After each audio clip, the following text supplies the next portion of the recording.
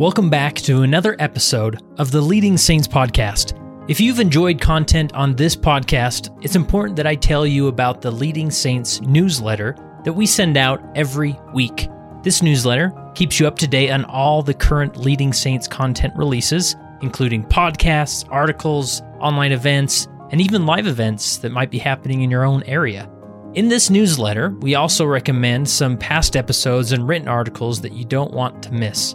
Each week, we include additional leadership perspectives and thoughts that you can only find in the weekly newsletter, so you definitely don't want to miss out.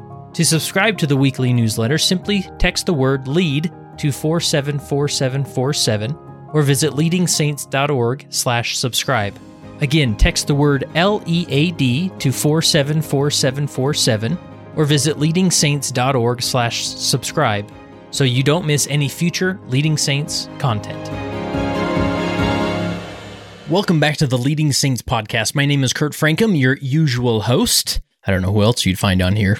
Anyways, I want to welcome you. If you're new to Leading Saints, you're here. You've made it. Okay, there's a lot of episodes to go through, but it's all right. You'll get through them one at a time. But if you're not so familiar with Leading Saints, we are a nonprofit organization dedicated to helping Latter-day Saints be better prepared to lead. And we do that through a lot of methods. One of the biggest ones, most popular ones, is this podcast, the Leading Saints podcast. We also have a phenomenal website at leadingsaints.org. We have virtual summits we do from time to time. We have articles that are published on our website. We have newsletters that go out every week. So make sure you're connected to all those things, and you won't miss anything by going to leadingsaints.org/subscribe. That's where it all is. So this is a How I Lead segment. We typically aim for the first Wednesday of each month to record something like this, that we can focus on a specific calling. We go out and find individuals serving in those specific callings, and then we just simply ask them, how is it that you lead?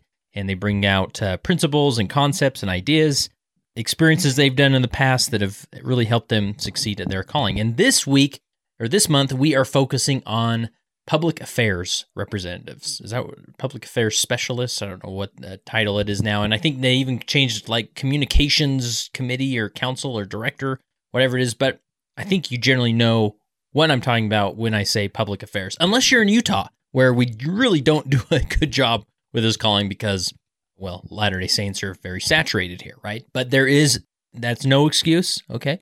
I hope if you are in Utah, you're listening to this, that you'll find out who your public affairs rep is and ask them, hey, how can I help? So there's a few, they typically just do 2 interviews per How I Lead segment, but this time you're getting a bonus episode or a bonus segment on the How I Lead segment. So we first interviewed Joe and Linda Musso when I had the opportunity to visit Pueblo, Colorado. I think that was last year sometime. And so I've been holding on to this interview for a while. So if it sounds outdated or if we say something like we have no understanding of pandemics, that type of thing, that's just because we recorded it long ago.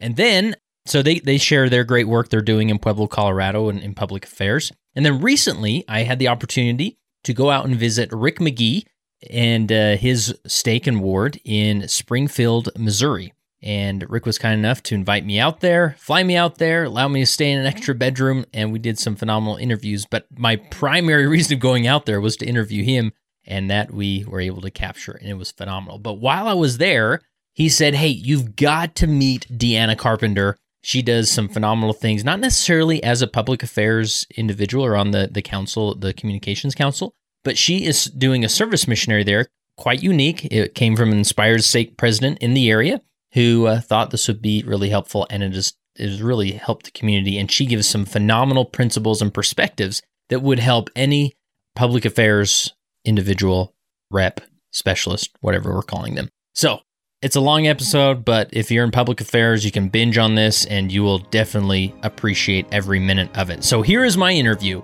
with Joe and Linda Musso, Rick McGee, and Deanna Carpenter. Today, I am in Pueblo, Colorado, sitting down at the table with Linda Musso. How are you? Good, thanks. Now, Joe's here as well, her husband. She's going to maybe elbow her every once in a while with a suggestion or idea, but say hi, Joe. Hi. No, all right, there you are. You're on the record now. So Now, Linda, you are the Director of Public Affairs for the Pueblo stake. There's one stake in this area, and I guess it's about 45 minutes south of Colorado Springs. Is that accurate? Correct. And you also you are the Just Serve specialist as well. So you have all sorts of titles in the stake, but I'm sure they've been a blessing for you. They have. Yeah. They have. Awesome. So I just want to talk about, this is sort of what we call a How I Lead interview. And we're just going to talk about your experience here doing, with public affairs and Just Serve and share ideas, stories, and maybe those listening will be inspired with some of those stories as well. So how did this calling come to be for you? The stake president just called me and asked me to do it. Yeah. And we had the privilege of introducing Just Serve to the Pueblo Stake. Oh, wow. And so I was trained by someone in Colorado Springs who did just a great job and was enthusiastic. And we went from there and the members jumped on board. And that's great. We've been doing it for about 4 or 5 years. Oh, great. So lots of experiences and stories that have built up. Yes. Yeah, that's great. So where, implementing Just Serve and even just with public affairs, when you began, where did you even begin to start with this calling?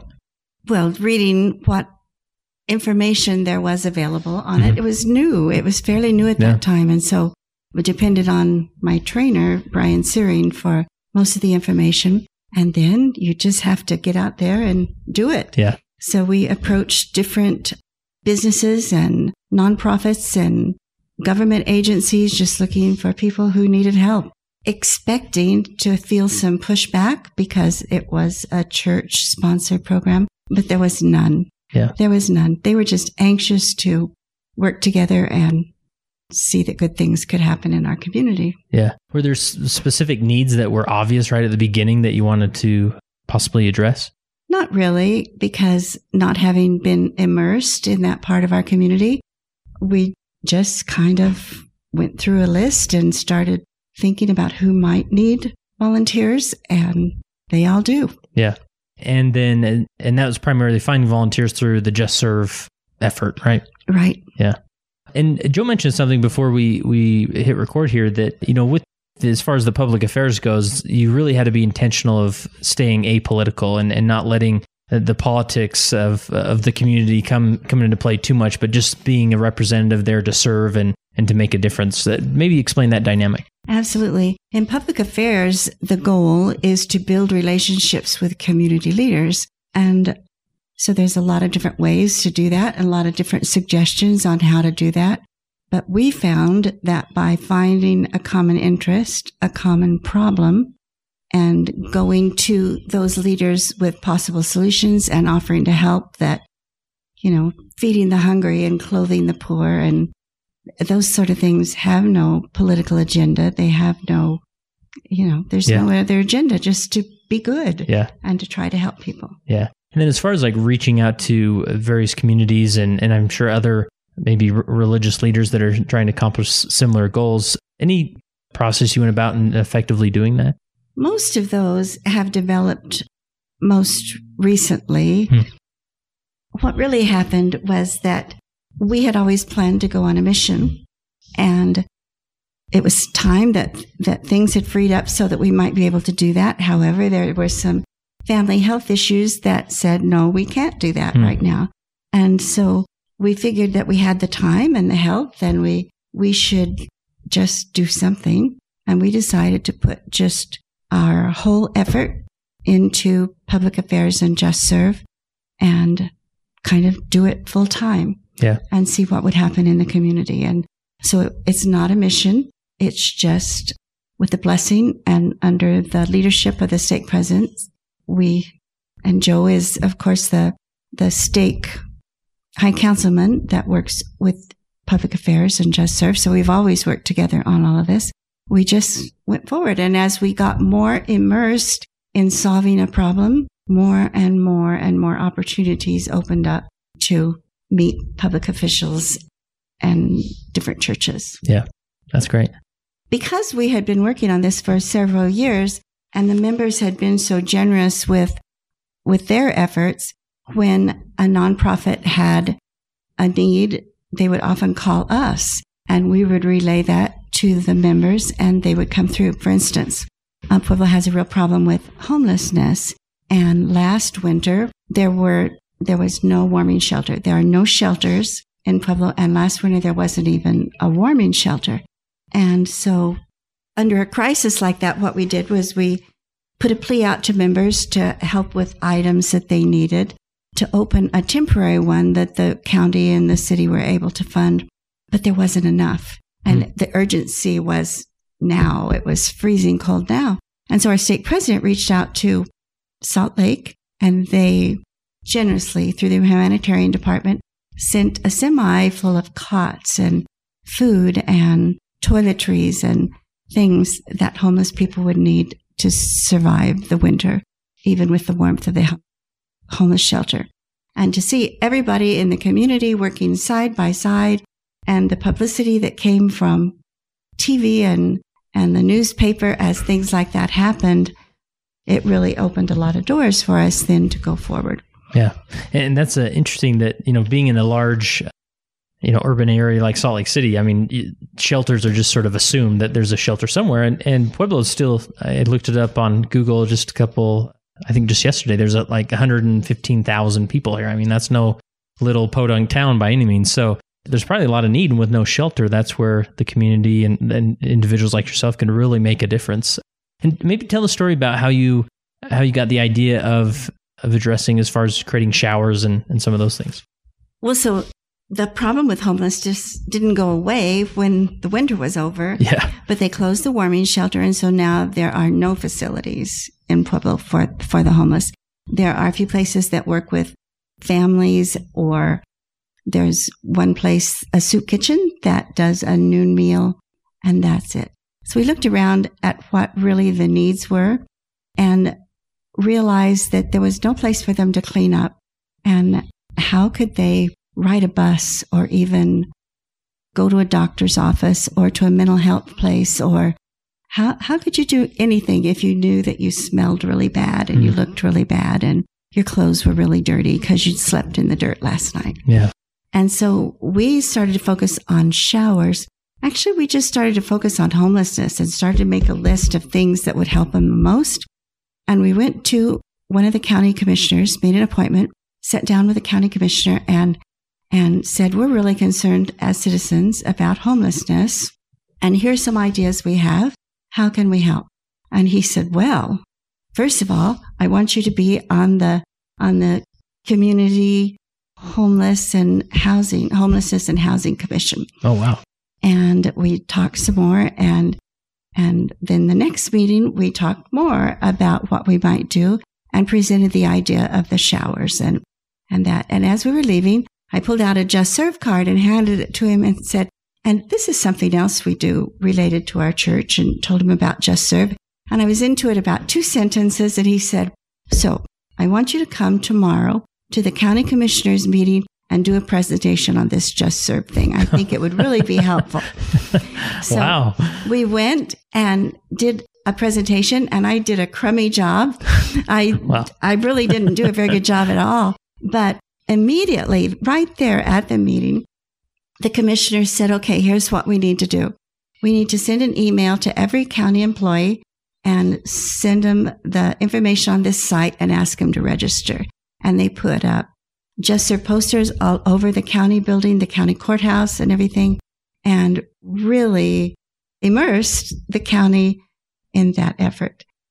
We just built a lot of friendships, and they happened to have the newspaper there for their county commission meeting, and they jumped on it and did an article about Just Serve. And then a week later, that was on like the front page. They really did a nice job of presenting Just Serve. And about a week later, someone did an editorial about Just Serve, saying what a great service it was to the community, and thanking the Church of Jesus Christ of Latter-day Saints for that gift. Wow. That's huge. I mean, that's exactly what you want to happen in the public affairs, right? Exactly. Wow. So by finding a project that was meaningful and needed in the community, it gave us a way to talk to that county commissioner, and it just started opening door after door after door. After that, as we presented the plan for a shower trailer and a laundry trailer that could go to the communities where the homeless live and help them with hygiene, we were able to visit with the city council. Joe did a beautiful presentation for the city council. Then we were invited to meet with the mayor personally and sit down with him and talk with him. And of course, when we were on a personal level, we were associated in all of this, not with the church. We didn't present this as a church project, but because of our association with one of the nonprofits called Cooperative Care. On a personal level, this was all going through Cooperative Care, but everybody knew who we were.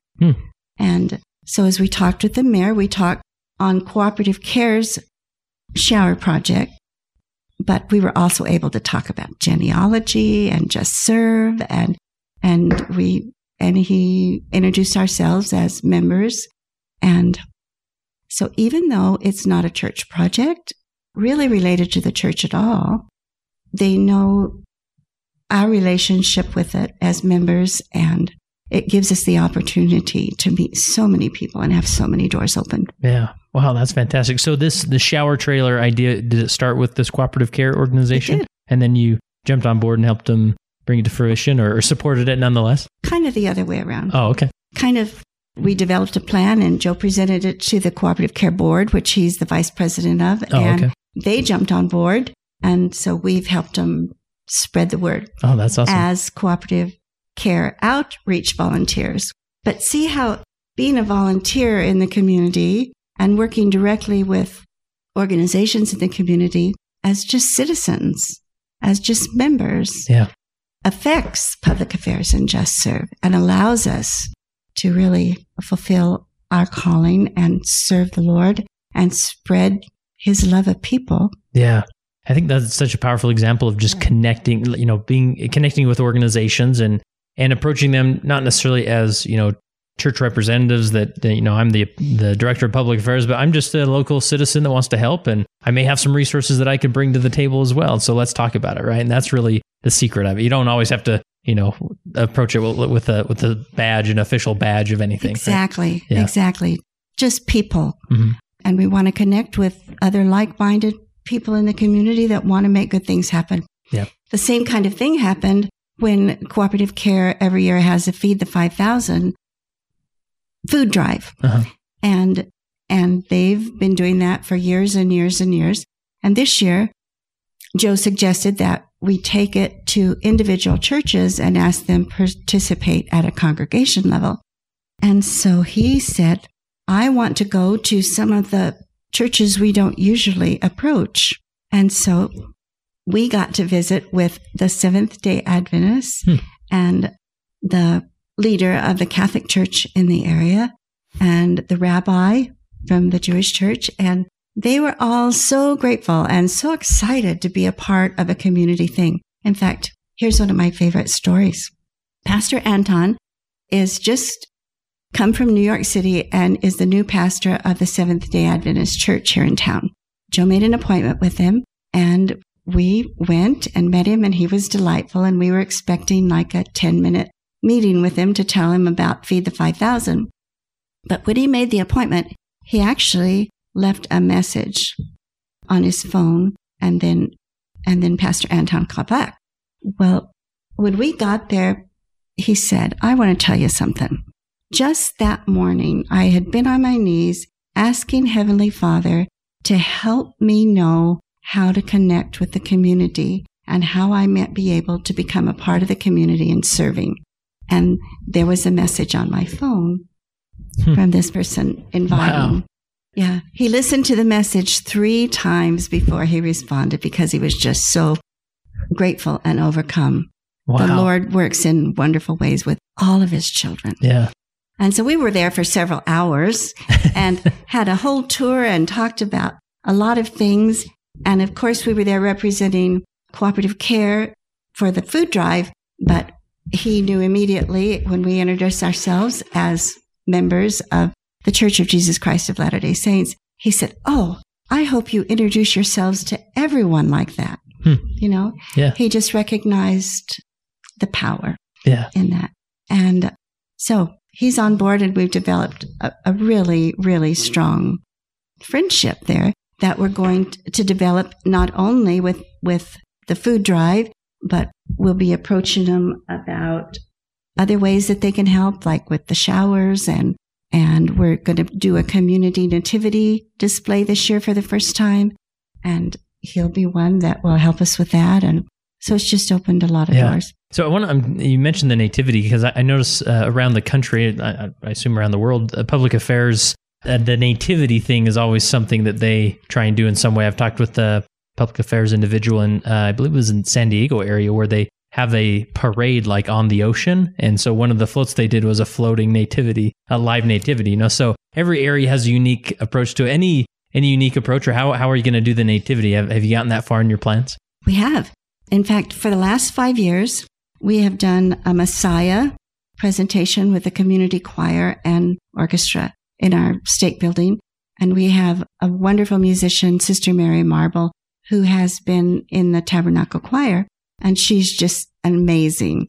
And so she's already begun to develop community ties through that effort. So we're going to combine the nativity with that, and especially work with including others not of our church to be involved in that. Oh, that's powerful. Be great activity. So I want to make sure, I don't want to go too glaze over the shower trailer and how that works. So is this something like, did somebody actually build this trailer here, or how did the pieces come together so that you could then now it goes around? Like, how does it work?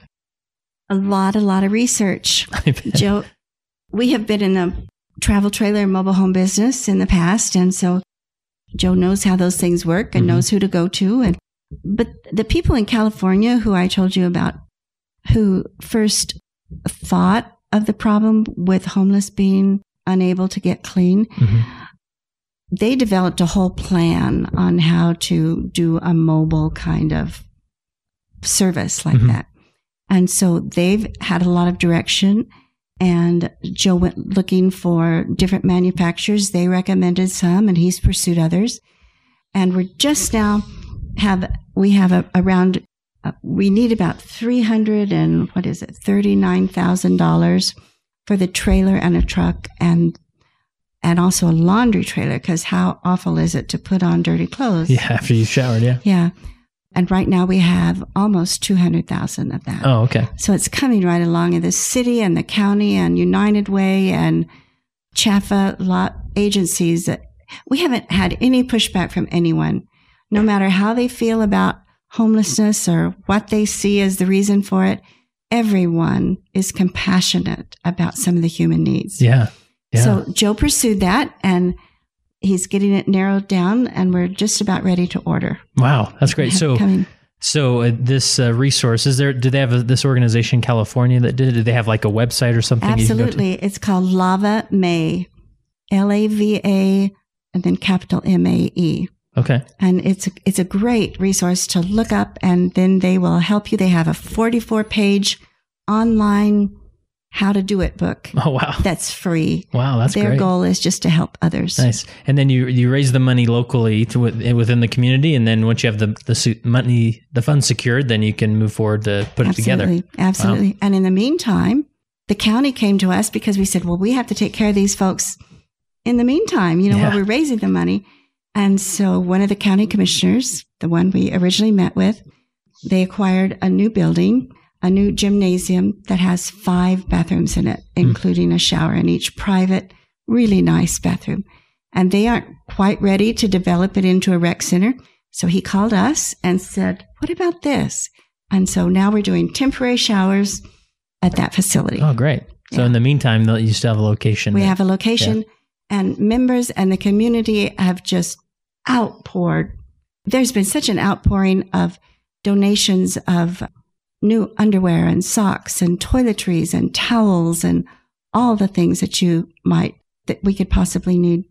And the real stories are when you're there with the homeless people and you get to talk to them. Mm-hmm. And one of them says, yeah, this is really, really special, because when you smell like an animal, when you stink like an animal, you feel like an animal. Mm. Another one said, I haven't had a shower in 3 weeks. Thank you so much. Wow. And the gratitude and the behavior is perfect. they're just so grateful. And you see them as human beings, not as misfits. Yeah, that's powerful. Joe, what do you think? Where should we head next? You got some good notes over there. I don't want to ignore them. So I would talk about Father Joseph. He is in charge of the deanery, and the deanery is for the Catholic Church in our area about like what a stake president would be. Okay. And we went over for a 5-minute appointment just to talk to him about helping us with feeding the 5,000. And it turned into an hour and a half, at which time we went through and he showed us his entire church and he showed us what he was doing. And they're blessing so many lives by their little pantry that they've got for food and for clothing and stuff like that. He showed us a couple of needs that they had over there as far as just they have a community garden. And Linda says, what if we came and helped you clean up the community garden? And he says, I really appreciate that, because there was a man there that was taking care of this that is my age and had his hands full with him and his wife doing it. And so we were able to have some of our great missionaries go over just last week. And we had 8 of them, and Linda and I, and we went and rototilled their garden and got it all cleaned up. But in the meantime, we're also in a position where we get to talk to all of his priests or whoever it is in charge of each one of those churches. And we're going to talk to them about not only the shower trailer, but feeding the 5,000. And they're going to participate in a food drive with us there. And that you don't have to be special. You just have to do something. Yeah. And you find out that Heavenly Father opens those doors for you to let you take care of his children, no matter what color they are or what denomination they are or where they're at in this world. You know, that there's ways that Heavenly Father has doors open for everybody. And that's been a real eye-opener, I think, for all of us. Yeah. You know, that's powerful. Get a chance to participate. And what I love about your particular circumstance and story is I know that there's probably stake presidents out there listening where there's a couple or two in their stake that really want to serve a mission, but maybe from whatever circumstance, health or something else, that they're just not able to. And to take these roles as, as director of public affairs and just serve. And again, it's not a, quote unquote mission per se, but you can take it as one of those couples and say, hey, why don't you focus your majority of your time on this and really make it flourish? And like your stories here and your experience has really shown that that's been the case. And it's been a great blessing for both of you, just like a mission would be, right? It's certainly been a great blessing for us, as far as Linda and I, and so fulfilling, so fulfilling and fun. And, Linda said, well, when do you know that you've broken through that barrier as far as Protestants and Catholics and everybody all being together and accepting maybe you as a Latter-day Saint? And I had to think for a minute, and I said, I think the time came when I was sitting at Cooperative Care, and they have a prayer meeting every morning, and there's about 30 volunteers that are there to open up Cooperative Care and to help the needy.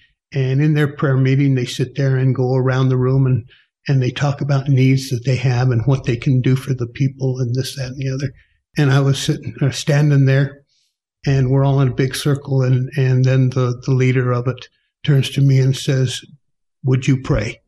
And that was probably one of the highlights of our entire experience, is just the fact that that they know now that we're Christians.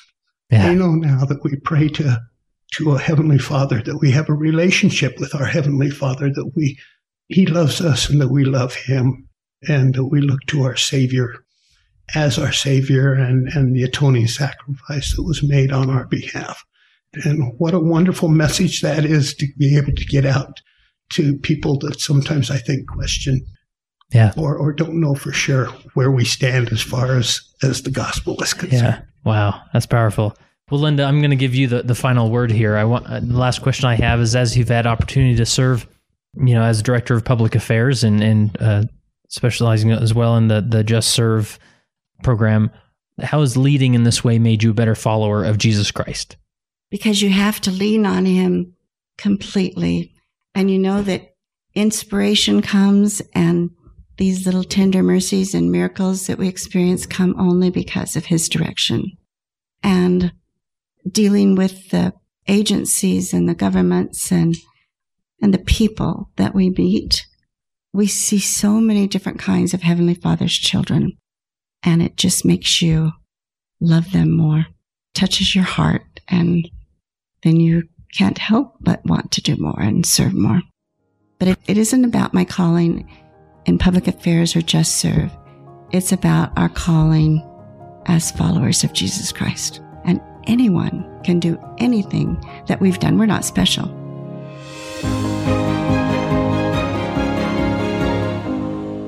All right, today I find myself in Springfield, Missouri with Rick McGee. How are you, Rick? Oh, I'm doing great, Kurt. So great to have you here. Yeah, this has been fun because we should tell a little about how I ended up here in your home in Springfield, Missouri it's not like you're down the street from me, but, I've been trying to put together How I Lead episode about public affairs, and we met originally in person at the Wild at Heart boot camp, or the Warrior Heart boot camp that back, I guess that was about a year ago, and you had told me all these things that you've been doing with public affairs here. So when I thought, man, I should reach out to Rick and see if he'll do an interview. And so I was planning to do it on Zoom, and you said, well, hey, why don't you just fly out here? I'll fly out here and we'll record something. I can introduce you to other people. And here I am. And it worked out, and it's been fun. We're just wrapping the last couple of days up. So yeah, absolutely. It's been awesome. If anybody's worried about Kurt moving out here to Missouri, it's not a sign or anything. Right. It's okay to still live in Utah, right? That's right. But yeah, I would love to live out here, though. It's beautiful. This is just a remarkable place. And it's almost as if the Garden of Eden could be out here. That's how beautiful it is. Absolutely.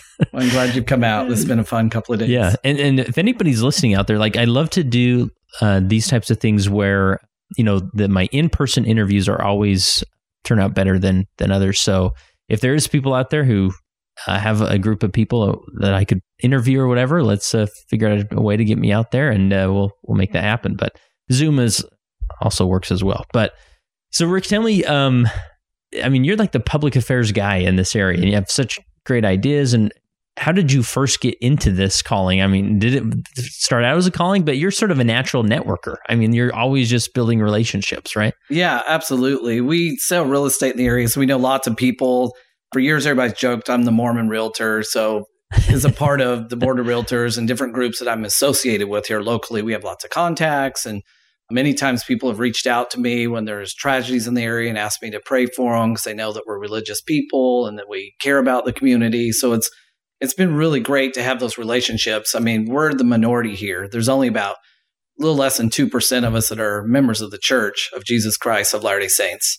So, and we're the home base, like Salt Lake City, to the Assemblies of God and to the Baptists. So we're not just the Bible Belt, we're the buckle, we're the center of the evangelical movements, and they've got their similar to BYU here, and just so many great people everywhere you go. If you moved here, your neighbors that come over and invite you to their church, and people aren't embarrassed to talk about going to church. So, but long story short, I got set apart a couple of years ago.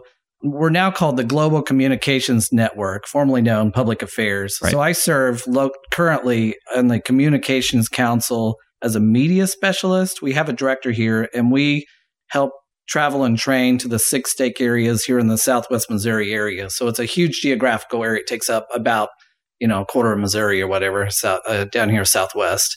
But it all started actually years ago. I was on the same committee just for our stake, probably 20 plus years ago. And we created an event here called Nativity. And I can talk to you a little bit more about what that was. And I was just asked to put a sign in front of the building and hand out some postcards to some of the local pastors up and down the street where our church is. So that's kind of where it all began. Yeah. Yeah. I grew up here, have lots of, friends and family and contacts. And so that's really helped in my assignment. Yeah. And ironically, I just got called to be Elders Quorum president. So welcome to the mission field where you have 2 fun callings. And I just begged him, I said, can I stay on the Communications Council? Because it doesn't take a lot of time. It's just networking what I'm already doing anyway, and visiting and letting people know who we are, and some of the media relationships I already had. So yeah, it makes total sense. And I'm glad that you're definitely pushing to stay involved there, because you do a great job at it. So let's jump into some principles here, because public affairs can be tricky and intimidating. And, when you're trying to connect with the community and whatnot. But you emphasize this and have some great stories around the concept of building relationships. And really that's at the core of this calling, right? Yeah, absolutely, Kurt. I appreciate you mentioned that. I kind of joke sometimes that the church is the best kept secret in Missouri now. As everybody knows, it's probably been mentioned in Sunday school a couple of times. There were some harsh relationships a few years ago in Missouri. I don't know if you guys ever talked about that in Utah or something. We ran you out. We get it. My family was part of that probably because we were converts later and settled the stake here. So, but basically, there's so many different things. It's several things that we were discussing is relationships. We're not necessarily missionaries. We're not here to try to convert people. We're here just to love people, what they're doing and the service that they're doing and join in with them and let them know we want to be a part of the community. The other big thing is the media relationships. It's not just submitting articles or trying to correct, they still call us Mormons, getting them the style guide, but it's having those relationships. So when something does come up about the church, they'll reach out to us. They won't just do the article automatically. So it's those 2 or 3 principles: relationships with the media, relationships with the members here, so you know who your assets are that you can utilize. So tell us there's a great experience, a meeting that happened with the governor of Missouri. Walk us through that story. Oh yeah, that's such an awesome story. I'm glad that you mentioned that. So the director of communications for our area, our lieutenant governor, he knew him via his work. He's an insurance agent locally here, and so they had a relationship because of work with the lieutenant governor. And so this other person he was a public affairs. He's our current public affairs director. Okay. And he's in insurance. He's an insurance agent. Correct. And so he had a connection with the lieutenant governor. Okay. And he's a really amazing man. Just if you've ever met him or seen him on the news or whatever, he's kind of quiet, just a real good Christian man. He grew up kind of down here in Southwest Missouri and just really been a great asset for us and the church and good example, we feel like running our state very well here. But long story short, through some political issues, our governor resigned. So automatically this guy's now the governor. Nobody expected him to be the governor. And the great part is our communications director here locally had this relationship with already, like knew him personally, met him a couple of times. And now all of a sudden, here's an opportunity for us and he's on a council with St. Louis and Kansas City as well. So we found out the governor is big fans of Kansas City Chiefs, of course, big Missouri team. Yeah, won the Super Bowl last year. Go Chiefs. If you're local, it's all about the Chiefs. And so through the Kansas City Communications Council, they were able to introduce Brother Reed, Andy Reid, the coach of the Chiefs. Who's a member of the church. Right. He's currently a member of the church. He's a member of the church, obviously, to our governor. And the governor invited him to come down to the governor's mansion, have dinner. I believe this was a year or so ago, so before the Super Bowl, if I remember right. It could have been after. But anyway, it's irrelevant. So we invited one of our local stake presidents to the meeting, and him and his wife, and then Elder Gifford of the 70. And I believe he played for the Houston Oilers, if I remember right. Yeah. Former BYU quarterback. Oh, was he? Okay. You're a big sports fan. I'm not, I don't follow it. I keep saying, do they get a basket? Was that no, it's a touchdown, Rick. What's the deal? So they invited Elder Gifford to go as well. And they were all teasing about it after the dinner. I guess they were trying to put a Kansas City Chiefs tie on him. So for a picture for the church media. So I thought that was really great. Yeah. But again, it's so important to have those relationships early on. So if there is a big tragedy, like we had the tornado in Joplin, for example, we can just reach out and let people know what we have available.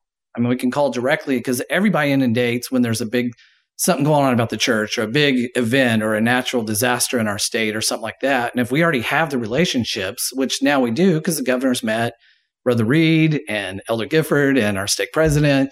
So we already have a relationship with him, and now he understands who we are and who the church is. And so if anything comes up, it's a pretty simple way to reach out to them, and they'll appreciate who we are and know who we are. So yeah. And these relationships, like in that story, they start long before the disaster happens or the help is needed, and to be proactive in using those. And oftentimes these relationships are established through a business relationship as well, and that's okay, right? And exactly. And being aware of the business connections and relationships that members may have within a certain area, being aware of that and knowing that you can call upon those, or making sure that those members in the loop of some of these relationship building efforts, right? Absolutely. And it would be effective everywhere. Even, obviously in Utah, so many of you guys are already members, but if there's relationships with the church and they have a local stake president or a communications council that already has a relationship with your county commissioner or your local mayor or whatever, whether they're members of our faith or not, it's irrelevant. Yeah. And then the interfaith alliances is the same thing, super important to us. Yeah. And I want to kind of dig into this relationship thing a little bit further, because as I've spent some time with you here, just seeing how you're so well connected, but you're just a well-established networker. And any tips you'd give to someone who's trying to do that? Like, what are the daily habits, or how do you effectively establish or effectively network so that these relationships can begin to sprout?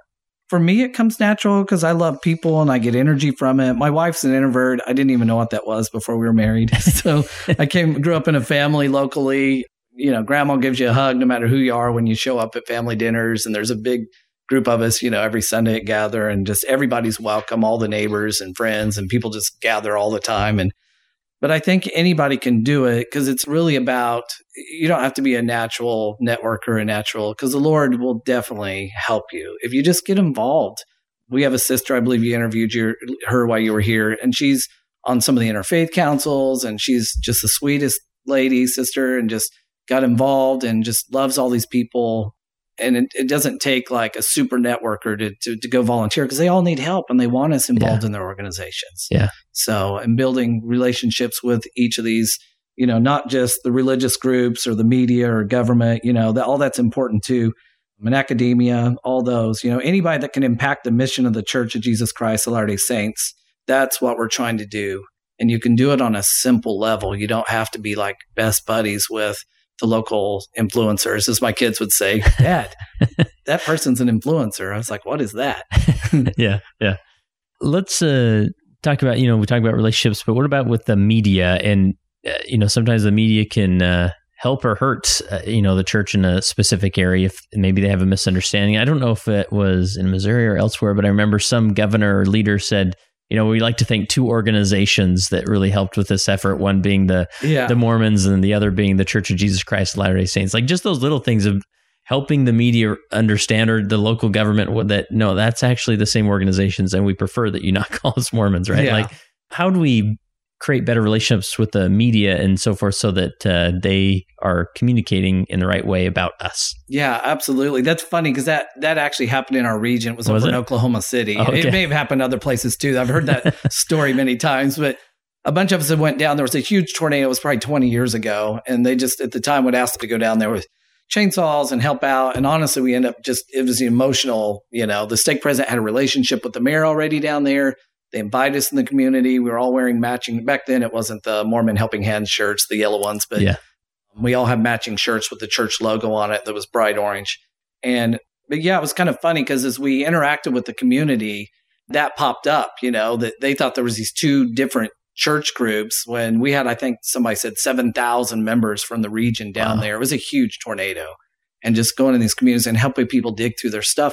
But to answer your question with that, recently, I've had really good relationships with some of the media and like the missionaries that were all coming home recently.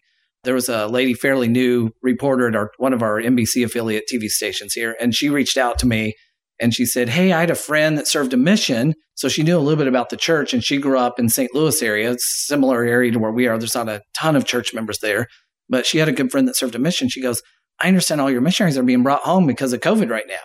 And so I reached out to our job is to get the stake presidents in front of them because they're the spokesman for the church. That's an important part of our training, but we had the relationship. So unfortunately, neither one of them were available. So they asked me to go ahead and do the interview. But when we were done and she kind of understood the church, I emailed her the style guide and a link to the church news site so she could understand. And I discussed with her how important it is to say the name of the church correctly and how important that was to us. They still get it wrong all the time. Right. I think they're doing better. And as long as we can share that, that's the best thing we can do. And I always print it, hand it to them, and I also email it or text it back to them after I meet with the media before they run the stories. So, or if it's going to be live, I try to get it to them ahead of time so they can hopefully introduce this as the correct name. That's been a big issue locally here, like at church-wide. So. Yeah. And I love those little tips because we'd assume that they would recognize our name, but there's so much history there, and we've been known as the Mormons for so long, and just communicating to somebody in the media, like, this is really important to us when you get our name right. And so here's the name. Like, we would love it if you got our name right in whatever content you produce. I would imagine most media individuals would be happy to comply with that. Oh, absolutely. Another thing that I've done that really has helped, if we happen to be doing an event that we've invited them to at one of the stake centers here, there's 2 stakes in Springfield. So basically our 2 buildings are both stake centers. Mm-hmm. And I'll take them on a tour of the building while we're there. Preferably before the report, but most of the time it's after, and then they go edit and then post it on the news that night. If it's TV or there's still a newspaper here that same thing. Yeah. So I would always invite them, and rarely do they ever turn me down. I mean, most of the time I get to take them on a tour. So I go room by room. This is the Relief Society room, explain the Relief Society and what they do. And I try to end up in our High Council room because they have a wall with the Quorum of the 12 Apostles. And I can explain to them about the restoration and how this is how the church leadership is run. And they usually have questions about church finance or how does it structure? And all of a sudden we have this great discussion. So now, again, I have a great relationship with this particular lady, the NBC affiliate. So anything about the church, she calls me. I immediately get a phone call from her. So that's really helped a lot. So it's not just do the news spot or get your stake president in front of them. And then we try to be very on point when we talk to them and kind of repeat the same phrases, like our nativity event we put on for years. We want people to know we believe in Christ. This is about the birth of Christ, and try not to get off on, we're also serving cookies. And it's going to be great. Right? Yeah, come on down. We have lots of hot chocolate. We don't have coffee. We don't get into all that. It's just so. Yeah. And that's awesome. And that, I'm intrigued to learn, anything else as far as with media relations that you want to mention before we move on? Or? That's the main thing. I think it's just important, I'd like to give them the actual style guide from the church website. Yeah. So they have it directly from our media. And it's been updated, my understanding is, on the Associated Press sites and stuff. Yeah, they keep that updated pretty well. Yeah, so that really helps. And then they have to remind me, just because I'm talk too much or whatever, that I'm not the spokesman, get the stake president in front of them or make sure that they're aware of what we're doing, that we have their permission. They did reach out to me about when we'll go back to church, and I immediately texted both of our stake presidents here, and they said, we have no comment. So in other words, don't talk to the media about it. Yeah. So I was able to, I referred her to a friend of mine. It's a pastor that lives on our street, and give him an opportunity to meet some of the media. So it helped his church, which helps build my relationship now as an interfaith with a fellow pastor that lives on my street to help build his church up a little bit too. Yeah, that's interesting. So as you establish these strong connections, like one way to serve so well is to help other churches establish those same great connections you have, right? It's absolutely, you don't just keep them for yourself because they're really good, right? Right. And share those with other churches that you're working with so that you can all benefit and create a good image even for Christianity in general, right? In the area, right? Yeah. Yeah. And that was important to me to share that with the neighbor. Yeah. So one unique characteristic you have in Springfield is just 30, 40 minutes south of here is Branson, Missouri. And a lot of people, I don't think, really understand, maybe until you're like 50 and over, do you understand what Branson, Missouri is? So how would you explain what Branson, Missouri is? Some people joke, at the biggest point of it, there's about 100 shows down there. And we had quite a few, including the Osmond family. People's probably heard of the Osmonds. Sure, I hope so. You've heard of those guys? Yeah. Anyway, they were a big part of our stake. And there's 4 or 5 other families down there that run shows, and big successful shows, own their own theaters. Come see them. They're great. If you're down this area, look me up and we'll introduce you to them. And you took me down there, and it sort of has this feel of like a really family friendly Las Vegas, right? Like tons of shows, singers, magicians. But I don't think I saw one casino. There's no casinos there, right? They've tried. It got voted down. But, okay. But yeah. But it's really cool community of great events, right? Yeah, everybody jokes all the time. You can bring your grandkids, you can bring your grandma. I mean, everybody can sit in the show and hear the jokes and laugh, and nothing's going to be embarrassing. It's way better than TV Clean even. So it's and so the Osmonds were involved in there, and I think they are still a little bit. But then there's all these other groups, singing groups that are Latter-day Saints that found great success there. Yeah, absolutely. And they're all in your stake. Yeah, absolutely. That was funny because when we spoke on the phone, and I said, well, Branson's in our stake. Why don't I show you around Branson while you're in town, introduce you to some people there if you want to interview? And you're like, all of it's in your steak? The Utah boy in me was like, wait a minute, that's a large area. It's like, yeah, we're about 100 miles across, and so Branson's a part of our stake. Springfield's split in the middle, so everything's south. We take in Branson. Clear Down, we actually have a unit in Arkansas as well. But we've been able to utilize their talent to build the kingdom of God here too. So tell us how you did that. So back to that nativity event that I've mentioned to you. So 20 plus years ago, I was asked to be on this council, and they were trying to call it Creche, and I kind of helped them change the name of it to Nativity. It evolved into being Nativity Celebration. So we ran it for about 20 years at our stake center, and we've had as many as I think 2,000 nativity sets set up in the back of the gym. And then we open up, you can picture a typical stake center. We open up the doors to the gym and the chapel, and then we put on, in essence, shows, which has been a little bit touchy sometimes for some of the members here or some of the leaders, because we're bringing it, and it's all Christmas and sacred music, but it can be it's a little more flashy than a little bit your more, typical sacrament meeting, musical number. They're bringing in, violins and horns and different instruments, and even drums for the drummer boy occasionally. So, which is pretty common in all the evangelical churches here. But for us, it's really uncomfortable. So and then we invite the whole community to come. But Branson's been a huge part of that. We're fortunate to have these amazing people.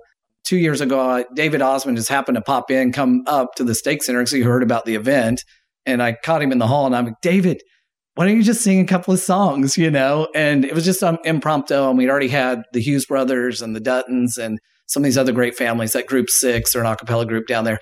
And they fill up our stake center like it's stake conference of non-members, right? Yeah. You even tell the members to stay away because there's not enough room for them. Yeah, exactly. For years. And we try to do it politely because we don't want to hurt anybody's feelings. Obviously, if you're trying to activate somebody, or we'll say, come on, we'll run it Thursday through Sundays. We're like, come Thursday night if you can, bring your family on Thursday night when it's not so busy. But, on a Saturday, a Sunday night, a lot of times we'll have 12 or 1,500 people to the building. And it's probably 50-50 of, members to people outside of our faith that come. And the community has just loved it. And one of my assignments originally was just put a sign out front.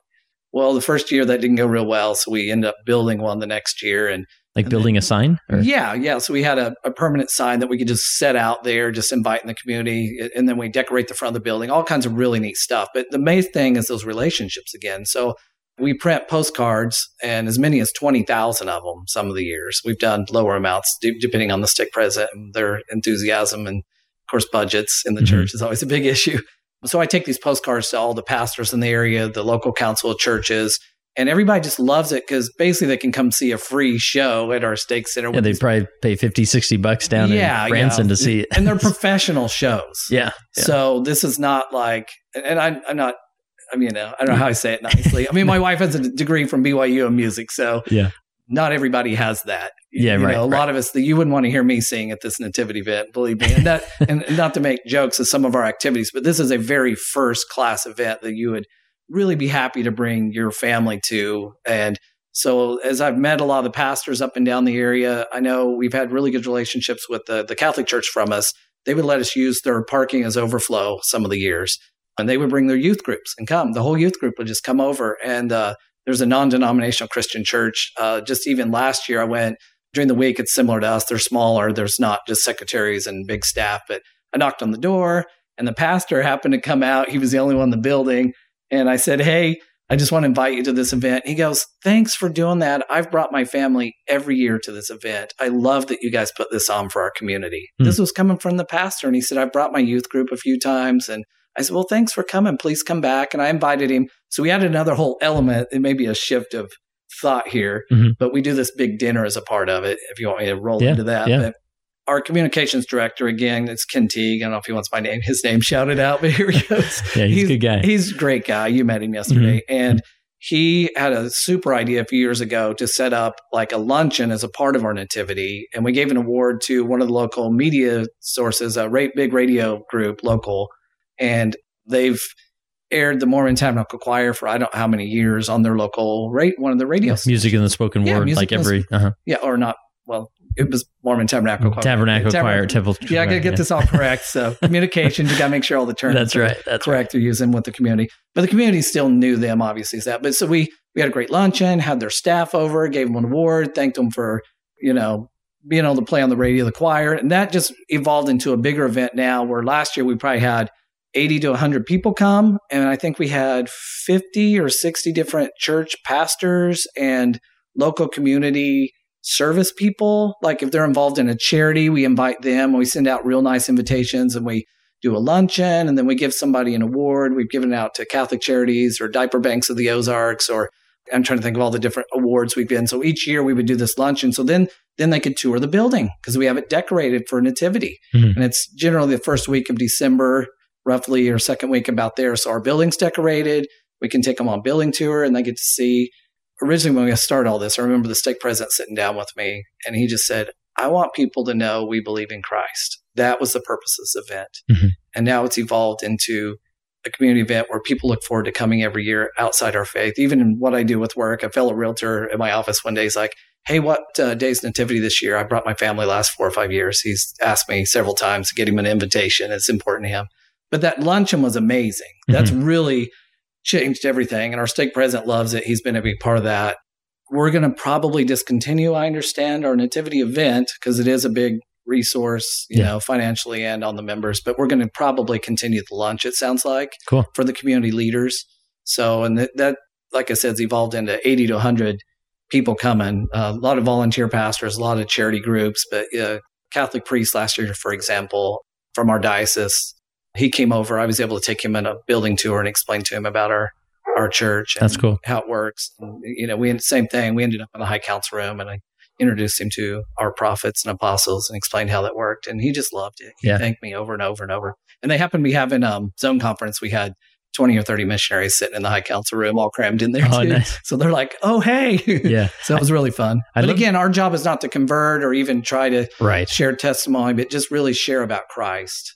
And then, you know, so we can all work together with all these people. We're not trying to steal their parishioners and vice versa. You know, it's about love and connections to all these other churches in the community. And I love the concept of leveraging the church building and the concept of church tours. I remember as a missionary just finding great success, and when I could get somebody learning about the church to the church and to see the rooms and be comfortable with it, it really made a difference. So I want to ask you just one caveat here is you mentioned giving an award to somebody in the community. And I think that's a great idea to establish goodwill with, you know, other organizations. Any tips on how local stake could put together an award to give it, like a public affairs award for somebody in the community? Yeah, absolutely. So the Communication Council will pick somebody. We don't generally put on events. Our job's to support the stakes and encourage them to do at least a big event a year, whether it's a family history seminar or a preparedness seminar or like a nativity event like we were doing, some of those kind of things. And we support the stakes,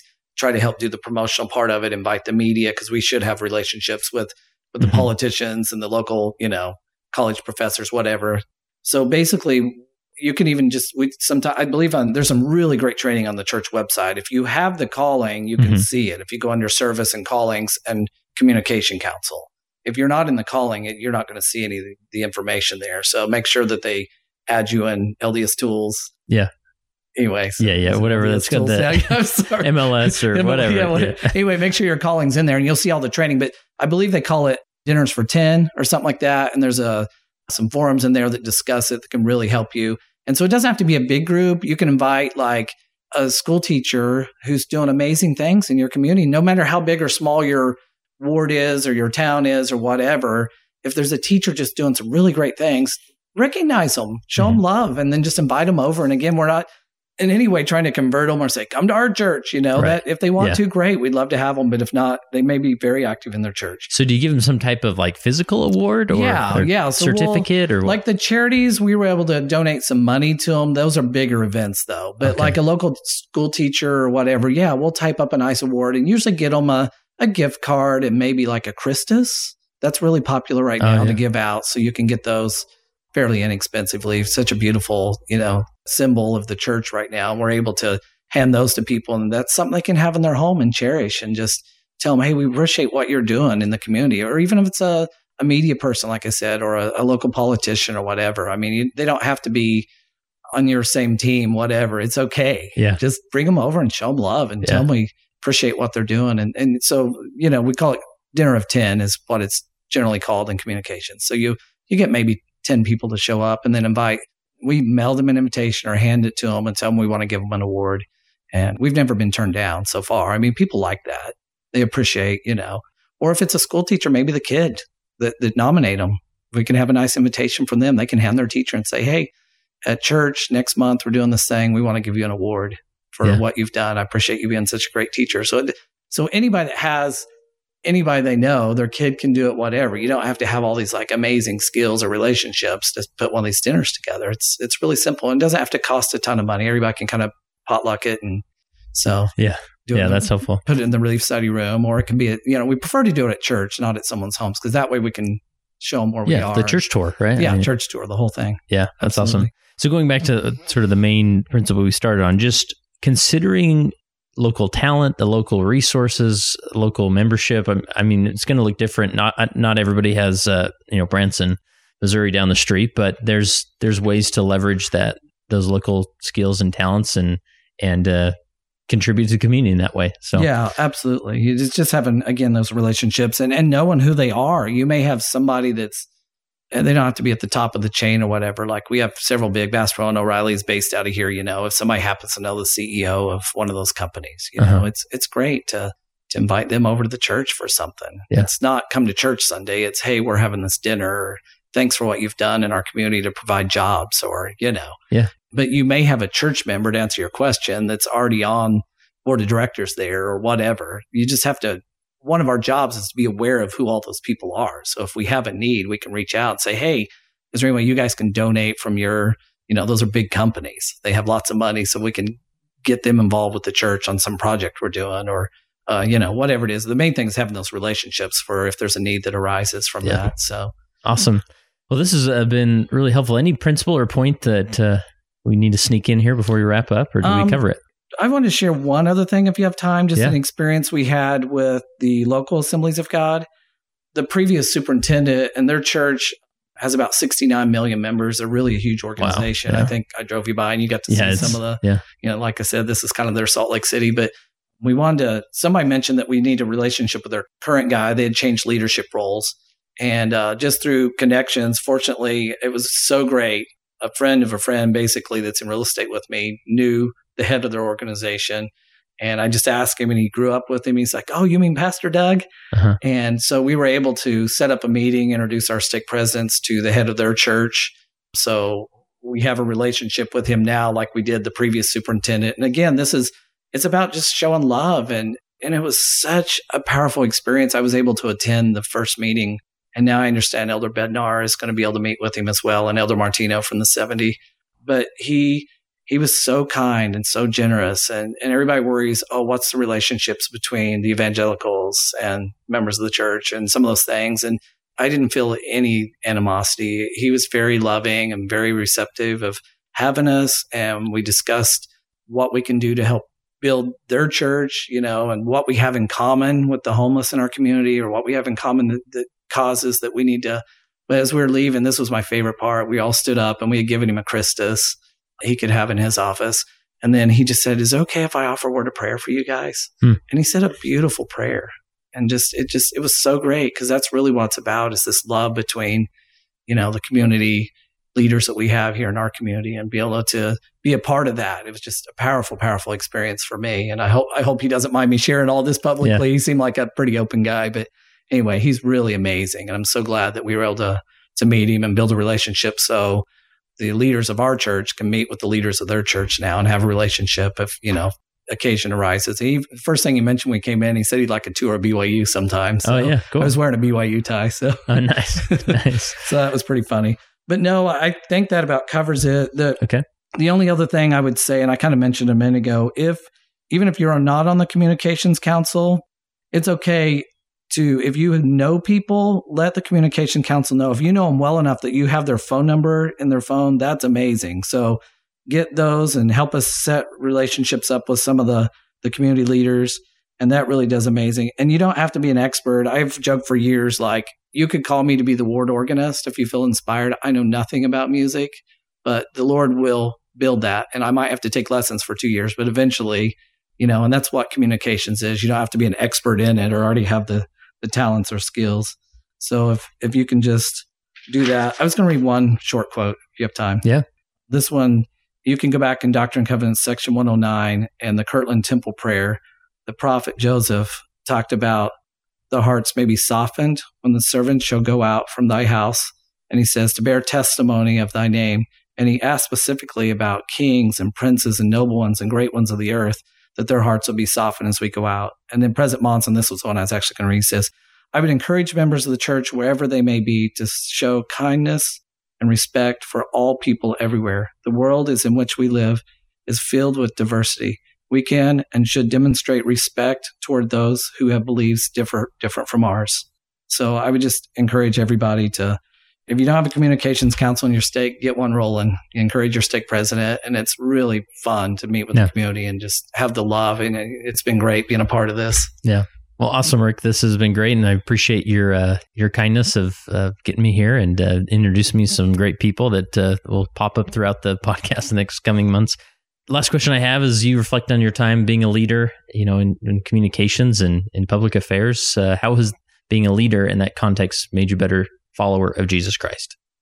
I love that question. I've heard you ask a few people the last few days. I should have reflected on it a little bit more. But I think for me, the example of people outside our faith that we are able to meet really builds my testimony. And I see all the great things that everybody's doing. I think, at least maybe at the point I got off my mission, I was had blinders on that we're the true church, and my heart's really softened from that. And I feel the love of Christ grow in my heart. And I love feeling the Holy Ghost, as a constant companion for me.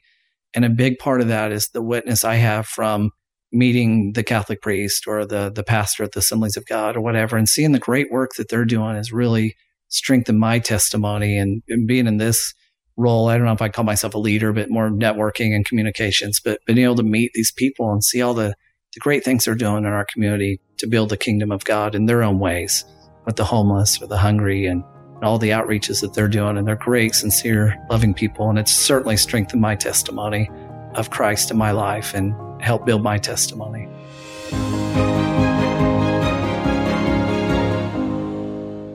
Today, I'm in Springfield, Missouri, with Deanna Carpenter. How are you, Deanna? I'm doing good. Thanks for having me. Awesome. Well, I've been in town for, a couple of days now, and I've been able to connect and meet with various people about different leadership callings and opportunities. And you sort of are in a unique calling. So maybe tell us what your calling is and how it came to be. Okay. So my husband and I are service missionaries for the Arkansas Bentonville mission as part-time service missionaries. So we don't proselyte, but we don't work under Just Serve either.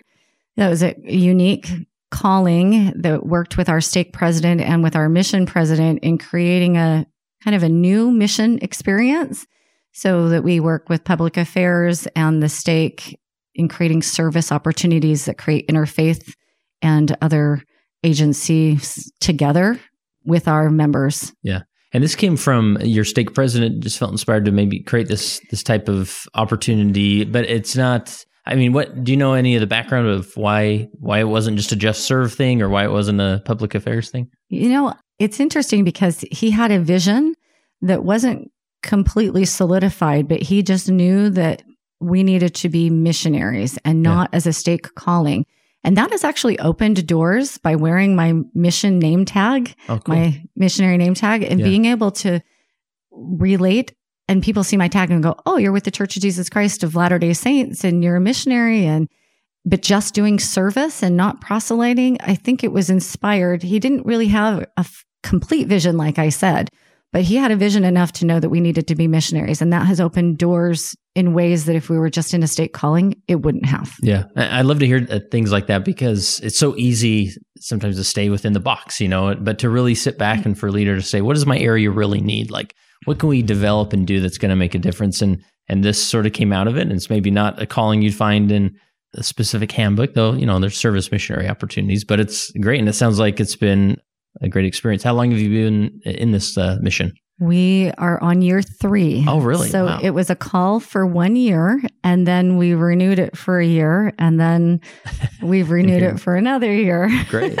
So we're going on 3 years, and we've talked about it. We said, really to develop the relationships and make a difference in the community, you cannot do it for a short time. So really, I think it needs to be 5 to 7 years. I know that sounds long, but in other faith communities, they don't pass the baton back and forth. Mm-hmm.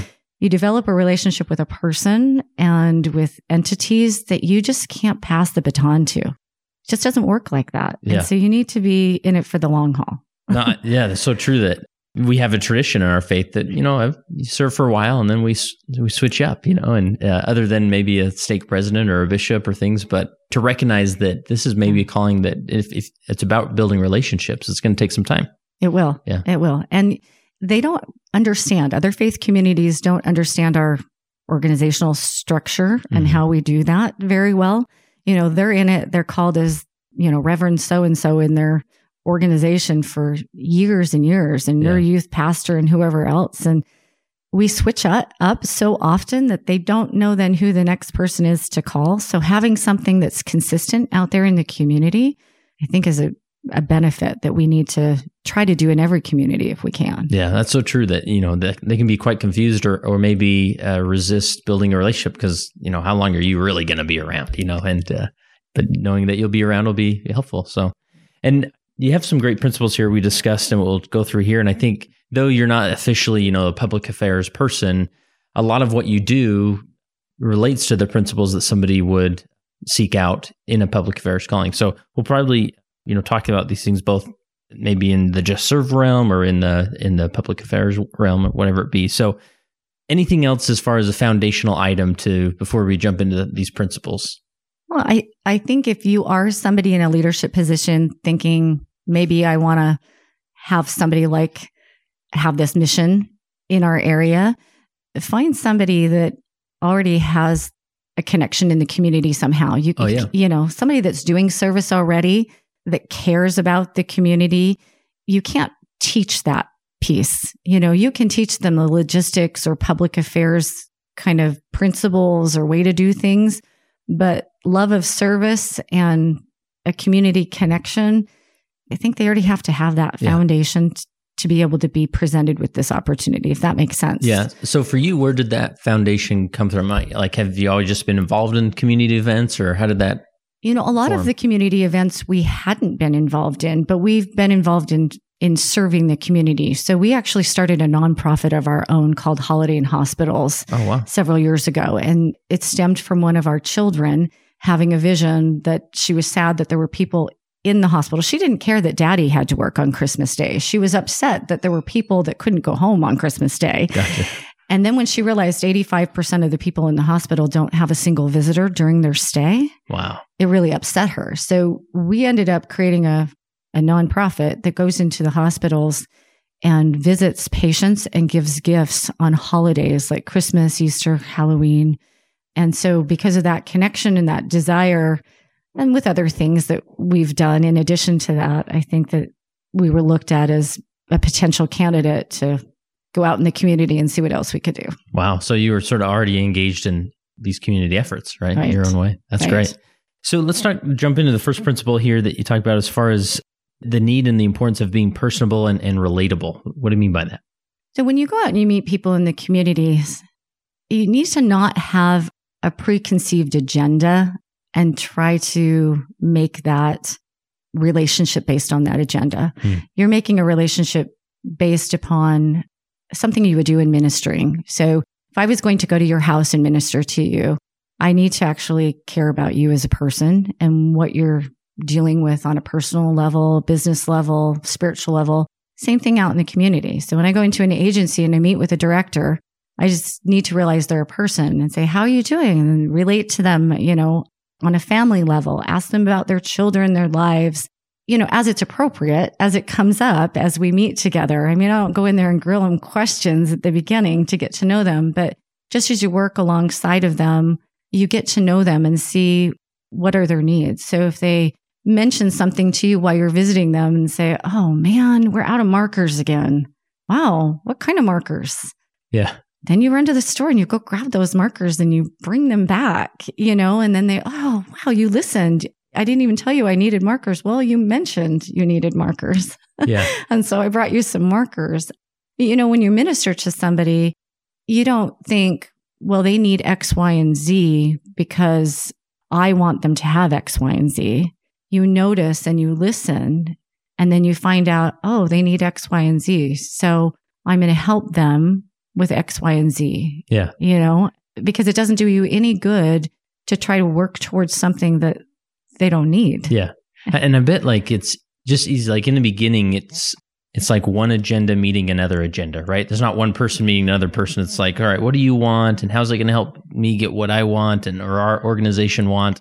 And that's not a good place to be, right?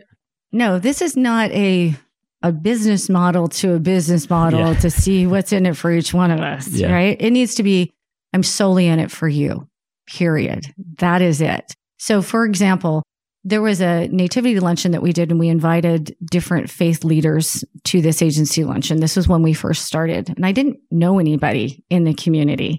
And afterwards, there was a lady there, her name was Sister Diane, who was trying to find who did the centerpieces and the take-homes. Well, I did them, so they connected me to her, and she says, oh, she's Catholic. And Sister Diane says, I am doing this take-homes and centerpieces for a conference that we're doing. Would you help me figure this out? Sure. I don't even know who she is, what she's tied to, what her position is. Does it matter? No. If anybody else asked me if I could help them make table decorations for something, I would say, sure, come on over. Yeah. So we met several times, and I had no idea. I went to my first Council of Churches meeting. Guess who was there? Sister Diane. Yeah. I was so nervous to go in. I had somebody to sit by who I knew because I had been meeting with her for a few times. I went to my first Interfaith Alliance meeting. Who was there? Sister Diane. I sat right next to her. So as this relationship unfolded and was helping her make these centerpieces, lo and behold, it's for a worldwide event with the Catholic St. Francis Conference with bigwigs. Had no idea. We actually made all the centerpieces, all the take-homes. I invited some LDS friends of mine. She invited some of her top Catholic friends of hers. We sat in my house and made these things for a few days. And I had no idea. But during the St. Francis Conference, huge screens that like project things. She said, oh, by the way, we thanked you and clapped. They put our church's name up there on their screen and said, the Church of Jesus Christ Latter-day Saints helped us provide all the centerpieces and things. I was like, oh, but that wasn't what was in it for me. Right. What was in it for me was just helping this lady, period. That was it. And then you fast forward from that time forward a little, we're sitting in a Council of Churches award thing in October, and our church had been nominated for a collaboration award. And we all sat there going, what did we do? What did we collaborate on? I don't remember creating an event and asking somebody to collaborate at this. That was it. Wow. Her faith group, the Catholic Church, had nominated us, and we won this award. It was the first time we'd ever won an award in our community on that level. I was just helping somebody create centerpieces. Yeah. So that's where it stems from, is the unselfish, no strings attached. What does that person need? Okay. And it might go somewhere. It might not. Yeah. In this case, it did. Yeah, it really turned into a great connection. It did. Yeah. That's awesome. Anything else as far as ways to be more personable or real with individuals? I think you need a real background. I don't know how to put that other than, sometimes we have this stereotypical Molly Mormon kind of, you got a perfect little family and you do this and you do X and you do, all these things. Well, I come from an inactive family. I have things that, we've struggled with our children. One had suicide ideations, self-harming, another one with eating disorders. Found out that 2 of our children are bisexual. And we've had to work through real issues and real things in our lives. So I can relate to people in a way that I can't. So when I go out in the community and I meet with the Glow Center, which is one of our LGBTQ support groups, I have a real understanding of what families and people are going through. I'm just not there. I don't know. I think that by going through things, we soften, we change. Maybe we're not so opinionated. Yeah. Do you know what I'm saying? And I think we get out there in the community with our high aspirations and our big opinions about everything. And that is not going to help you create relationships. So for example, Sister Diane, she said, I really want you to meet this head person over the school so that maybe you guys could do a youth collaborative, right? So we went to lunch and we sat there. And what was interesting is just as we were talking, how's your family? How's life? She opened up to me and said, well, we're struggling with one of our children. I said, do you want to talk about it? I mean, totally safe spot here at lunch. And she goes, well, and she kind of hemmed and hawed for a little bit, And I said, it's totally fine not to. I said, I just could see some pain in you. And if you want to share, just want you to be able to have that opportunity. Well, so she shared that one of her children had come out just within the last week or two as bisexual, and she didn't know how to handle it. And she didn't know what to do. And they were self-harming and having suicide ideation thoughts. Uh-huh. And I could sit there and look in her eyes and say, I get it. Wow. Let me just love you. And what do you need?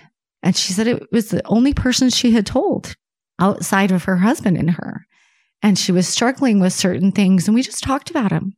That's what I mean about getting personal. Yeah, because I would imagine we want to lead with our best foot forward, and that sometimes unintentionally makes us want to put up a facade that everything's great in our faith, and we're happy and we don't have any problems, right? And why bring all this messiness into it? But that's where the realness is, and where connection's born is when you say I struggle too, you struggle. Let's be real together, right? Exactly. You're not going to open up and create a tight relationship if you're not willing to show your vulnerabilities. Yeah, it's powerful. The next one sort of is related to this as far as, like we mentioned earlier, as far as walking, sometimes it's easy to walk in with somewhat of an agenda or a passive-aggressive agenda, right? You're wanting something out of this organization or church, or you want them to help with something. But really, you talk about just listening and trying to find the need without any agenda attached. Anything else you'd add to that? So I'm, without trying to, say anybody does anything wrong, because I see some of those things within our stake. Uh-huh. So I don't want anybody to feel bad if they were potentially listening to this and I tell a story. But for example, you go into an agency because you want to collaborate on a big project. And you can't go into that agency and say, so this is great. All these things that you're doing for the community, this is wonderful. How about you and I do a big project together? Do you have a big project you want to do? What should we do? And this happened. And they look at you like, well, we don't do big projects. We do all this stuff on a daily basis, and we do this and we do this. And you're like, oh, well, that's great. And they tell you that they need volunteers on a daily basis, on a regular basis, or they're short with supplies for this area of what they're doing. And all that just goes right through your head, because all you can focus on is, I've got to get that big collaborative event figured out and get them on board, right? Mm-hmm. So this person just leaves there thinking, oh, well, have a nice day. I guess if you think of a big thing for us to do, let me know. That's not helpful. Yeah. What you need to go do is listen and see all the entities of what they do and say, oh, you're short supplies here. Let me think. Could we get commodities from Salt Lake? Could we maybe use some of our humanitarian funds for that, or do a donation drive? What could we do there? Maybe we can't help there. What about volunteers? Are you guys on Just Serve? And really focus on what they're telling you and what their needs are. And then beyond that, like when I went to one of these agencies and they're like, we really need to spruce the outside of our place up because we're changing our name and there were some things going on, and great. We'll add it for a big youth project we're doing. We'll paint, we'll put rocks out. And I said, okay, Rod, beyond paint and rocks and doing landscaping, really, if you had your dream, what else would be out here? Mm-hmm. And he's like, well, the people, this was an addiction recovery place. He said, the people really don't have a lot to do as they're trying to recover. He says, well, maybe if they had something to do, outside. He said, well, what would that look like to you? Again, I'm not trying to take my vision on him. What would that look like to you? Uh-huh. He said, well, horseshoe pit. He goes, yeah, I think that they would use a horseshoe pit. He goes, but I don't expect you to do a horseshoe pit. You're doing all this other stuff. Well, let's play with that idea. Yeah. So when we painted and did rocks, we built a horseshoe pit. Not very much money, not very much time, but it went beyond just what his needs were and went to a want and gave them something more than just paint and rock. So when you're thinking about, service opportunities and ideas, and somebody says, oh, well, yeah, you can come in and do this and that, maybe just push it a little more and say, okay, what's beyond that list? Yeah, because I imagine the temptation with public affairs or service or just service, you want to do the big event, or, where there's a big community event maybe on a Saturday and the media's there and you're handing toys to children, they're crying, and it feels like we are making a difference, when in reality it's like, no, the food pantry just needs some more Post-it notes or whatever it is, right? And that would really just help them move things along with their established mission they already have. Exactly. And they can feel that. People can sense whether or not you're listening to them and willing to go to the place that they need versus your own agenda. And they'll stop talking to you. Yeah. I will. And that's sad, right? We missed the opportunity. Sad. Yeah. Exactly. Nice. Anything else with listening that hasn't been mentioned? I would say also make sure that individually. So, for example, one of the ladies that's in the Interfaith Alliance had heart surgery. And so she needed some help with some things. Well, her community rallied around her to give her some things, but we also then said, well, what do you need beyond that? And we actually created freezer meals and stuck them in her freezer for a month. Just thinking about the individual and not just the agency or just the faith organization that you want to collaborate with. Because if they see that you're walking the walk, you say you're Christ-like. You say you want to do service and love, but only with these parameters and only under these conditions. You're going to see right through that. But if you're really just doing it, go just visit them in the hospital, see what they need. Like we helped the Islamic Center do a fundraiser for a new mosque. Now, that wasn't our faith that did that. That was my husband and I with a few friends that did that and had a big thing that we did. And so it's not always that you have to tie the church or a ward or missionaries or an organization back in. A lot of it you just do, as you develop that relationship and see those things. Some of it you just do on your own for the individual. Yeah. And then somebody may hear this and see that there's a need for this type of position in their area. Maybe you run through some tips or ideas or how they would go about doing that. Sure. If you are thinking, well, I would like to have somebody do this kind of thing in my community. Yeah. I would find somebody that has some community connections or some service that they're already doing. I think that that's really important. I also would find somebody that can respect other faiths. So they believe in their faith as much as we believe in our faith. And respecting that is huge and not minimizing it. So, respecting the other faith cultures are different so that when you go into those other faith cultures, you learn and grow from them. So one of the things I would say is in this calling, I have learned that there's so much goodness in all these other faiths and all these other cultures. And there's some things that they're way advanced than our church. So I think that their cultures are much more Christ-like than sometimes our culture in some of our wards. They're much more loving and accepting of somebody coming in and smelling like smoke, or an LGBTQ person, or a single mom, or somebody with tattoos. And our culture is sometimes one of shaming. So find somebody that is accepting of that so that when they go out in the community, they're not shaming trying to do this work, because you can't do that. If you work in a city that has more than one stake or more wards, then making sure you understand there really are no artificial boundaries. So you need to work across those boundaries to be able to help the whole city. And those leaders in those stakes need to work together and play nice together and be a team together. Following up after service is very important. So a lot of times we'll connect a ward or an individual or a whole stake or any entity to an agency to do some work.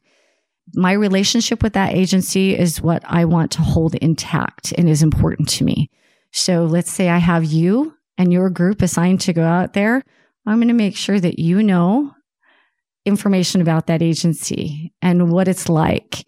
But then I'm also going to follow up with that agency afterwards. And I'm going to say, hey, Carol, how did that go?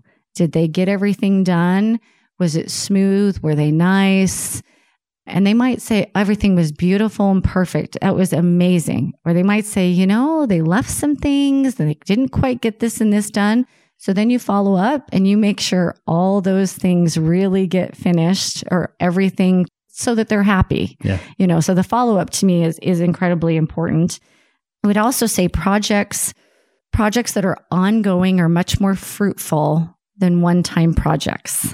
So I want to do this big giant thing and check it off, and let's have this big whatever media is not going to be as effective as just saying, we're going to adopt this one agency. Just say you're a bishop and you just say, we need to do more service in our ward, and I want our ward to have some experiences. Go find an agency in your area, get connected with them, and then do service for a long time with them, once a month, every quarter, whatever it might be. But adopt that agency and just kind of take them under your wing and develop a relationship. That's so much better than saying, okay, the young men are going to do this thing, and then the young women are going to go do this other agency. And it's a hodgepodge. I think that if members developed a relationship with one agency, they would have a taste of service and connection that would be much more lasting than bopping around agencies. That's my opinion about that. Yeah. And then one of the other things is, don't pass the baton too fast. So if I develop a relationship with an agency and then somebody else comes in and says, hey, thanks for setting that up for this, we've got it, and they just kind of take it away, that agency has a relationship with me. So I need to stay with that agency for a while. So for example, we had another missionary couple that were called to the southern side of our stake. And so as they're trying to figure out things, instead of just giving them a list of here's all my connections and my contacts, which is what we tend to do. Mm-hmm. Here's the public affairs list of important, influential people. Call them and pass my name, and you know what I mean? Throw my name out there. And that's not very helpful, where they say, well, let's just meet at lunch and I'll have you introduce you to them. And then they kind of walk away.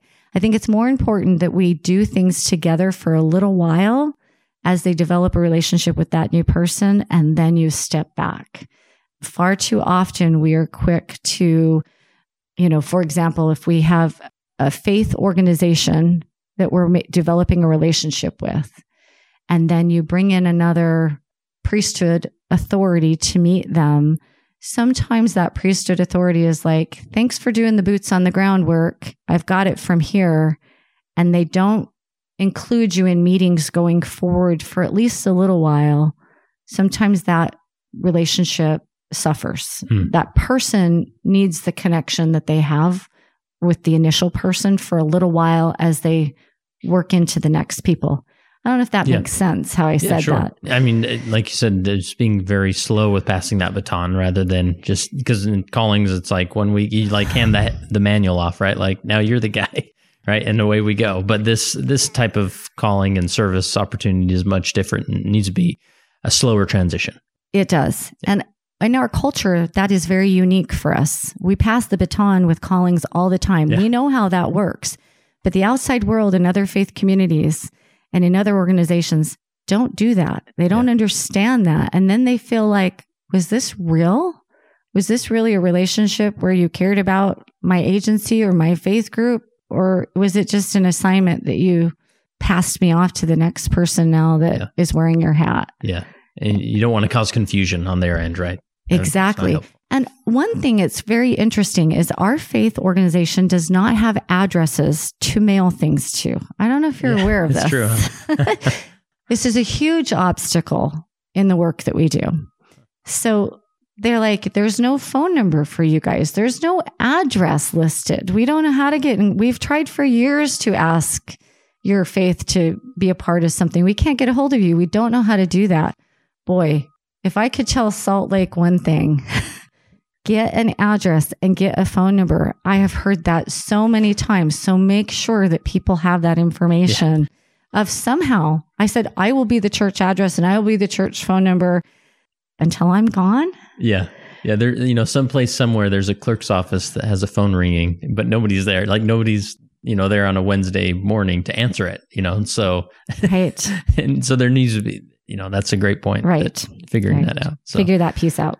Awesome. Well, this has been really insightful and inspiring. And I think it's just helpful to hear that, hear stakes that are trying something different and finding success in it, and, calling missionaries or in a service capacity and seeing progress in the area. Well, last question I have for you, Deanna, is as you reflect on your time now, 3 years or so that you've been in this leadership role in the community, as a service missionary, how has leading made you a better follower of Jesus Christ?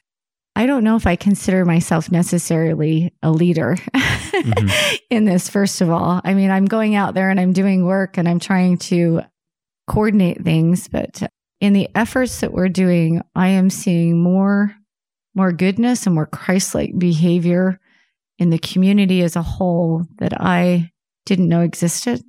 And as I see people's true intentions outside our faith, it's made me reflect on our faith.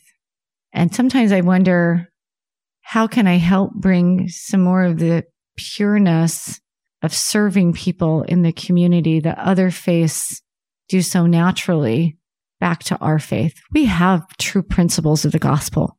We have the fullness, right?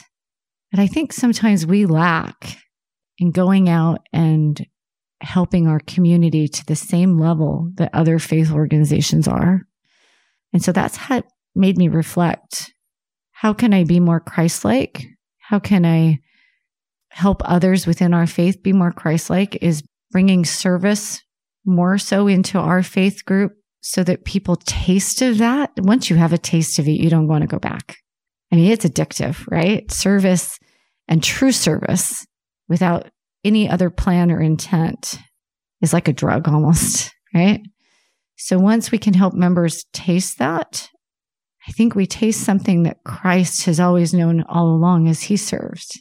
And we become his hands in helping do the work and help it go forward in a way that we couldn't do it otherwise. I don't know if that really answers your question, but my testimony in Christ grows because I see Christ-like service around me, and it inspires me to want to do more Christ-like service myself and to include more people in it so that they taste that sweetness. That concludes this How I Lead segment. Awesome that we got this calling of public affairs covered. Now, obviously, we haven't, there probably should be future episodes of public affairs, but there's a lot of leadership callings in our religious experience, right? So we've got to cover other things. I think next month, unless I change my mind or something happens, but in November of 2020, I'm going to feature a How I Lead segment all about Sunday school presidents. And I had the opportunity to interview a phenomenal past Sunday school president in Springfield, Missouri, and you're going to enjoy that. But we need one more to go with it, as we typically do these in pairs. So if you know of somebody who is a current or past Sunday school president who is phenomenal, who really had an intentional approach, had principles, had organization, like whatever it is, if they were a phenomenal Sunday school president anywhere in the world, hopefully they speak English, we would love to have them on the Leading Saints podcast. So go to leadingsaints.org/contact, reach out to me there, and would love to hear it. And I remind you once again to text the word LEAD to 474747 in order to subscribe to the Leading Saints weekly newsletter.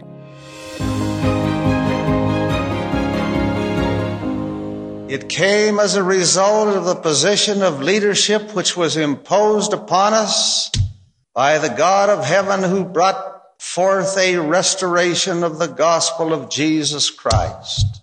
And when the declaration was made concerning the only true and living church upon the face of the earth, we were immediately put in a position of loneliness, the loneliness of leadership, from which we cannot shrink nor run away, and to which we must face up with boldness and courage and ability.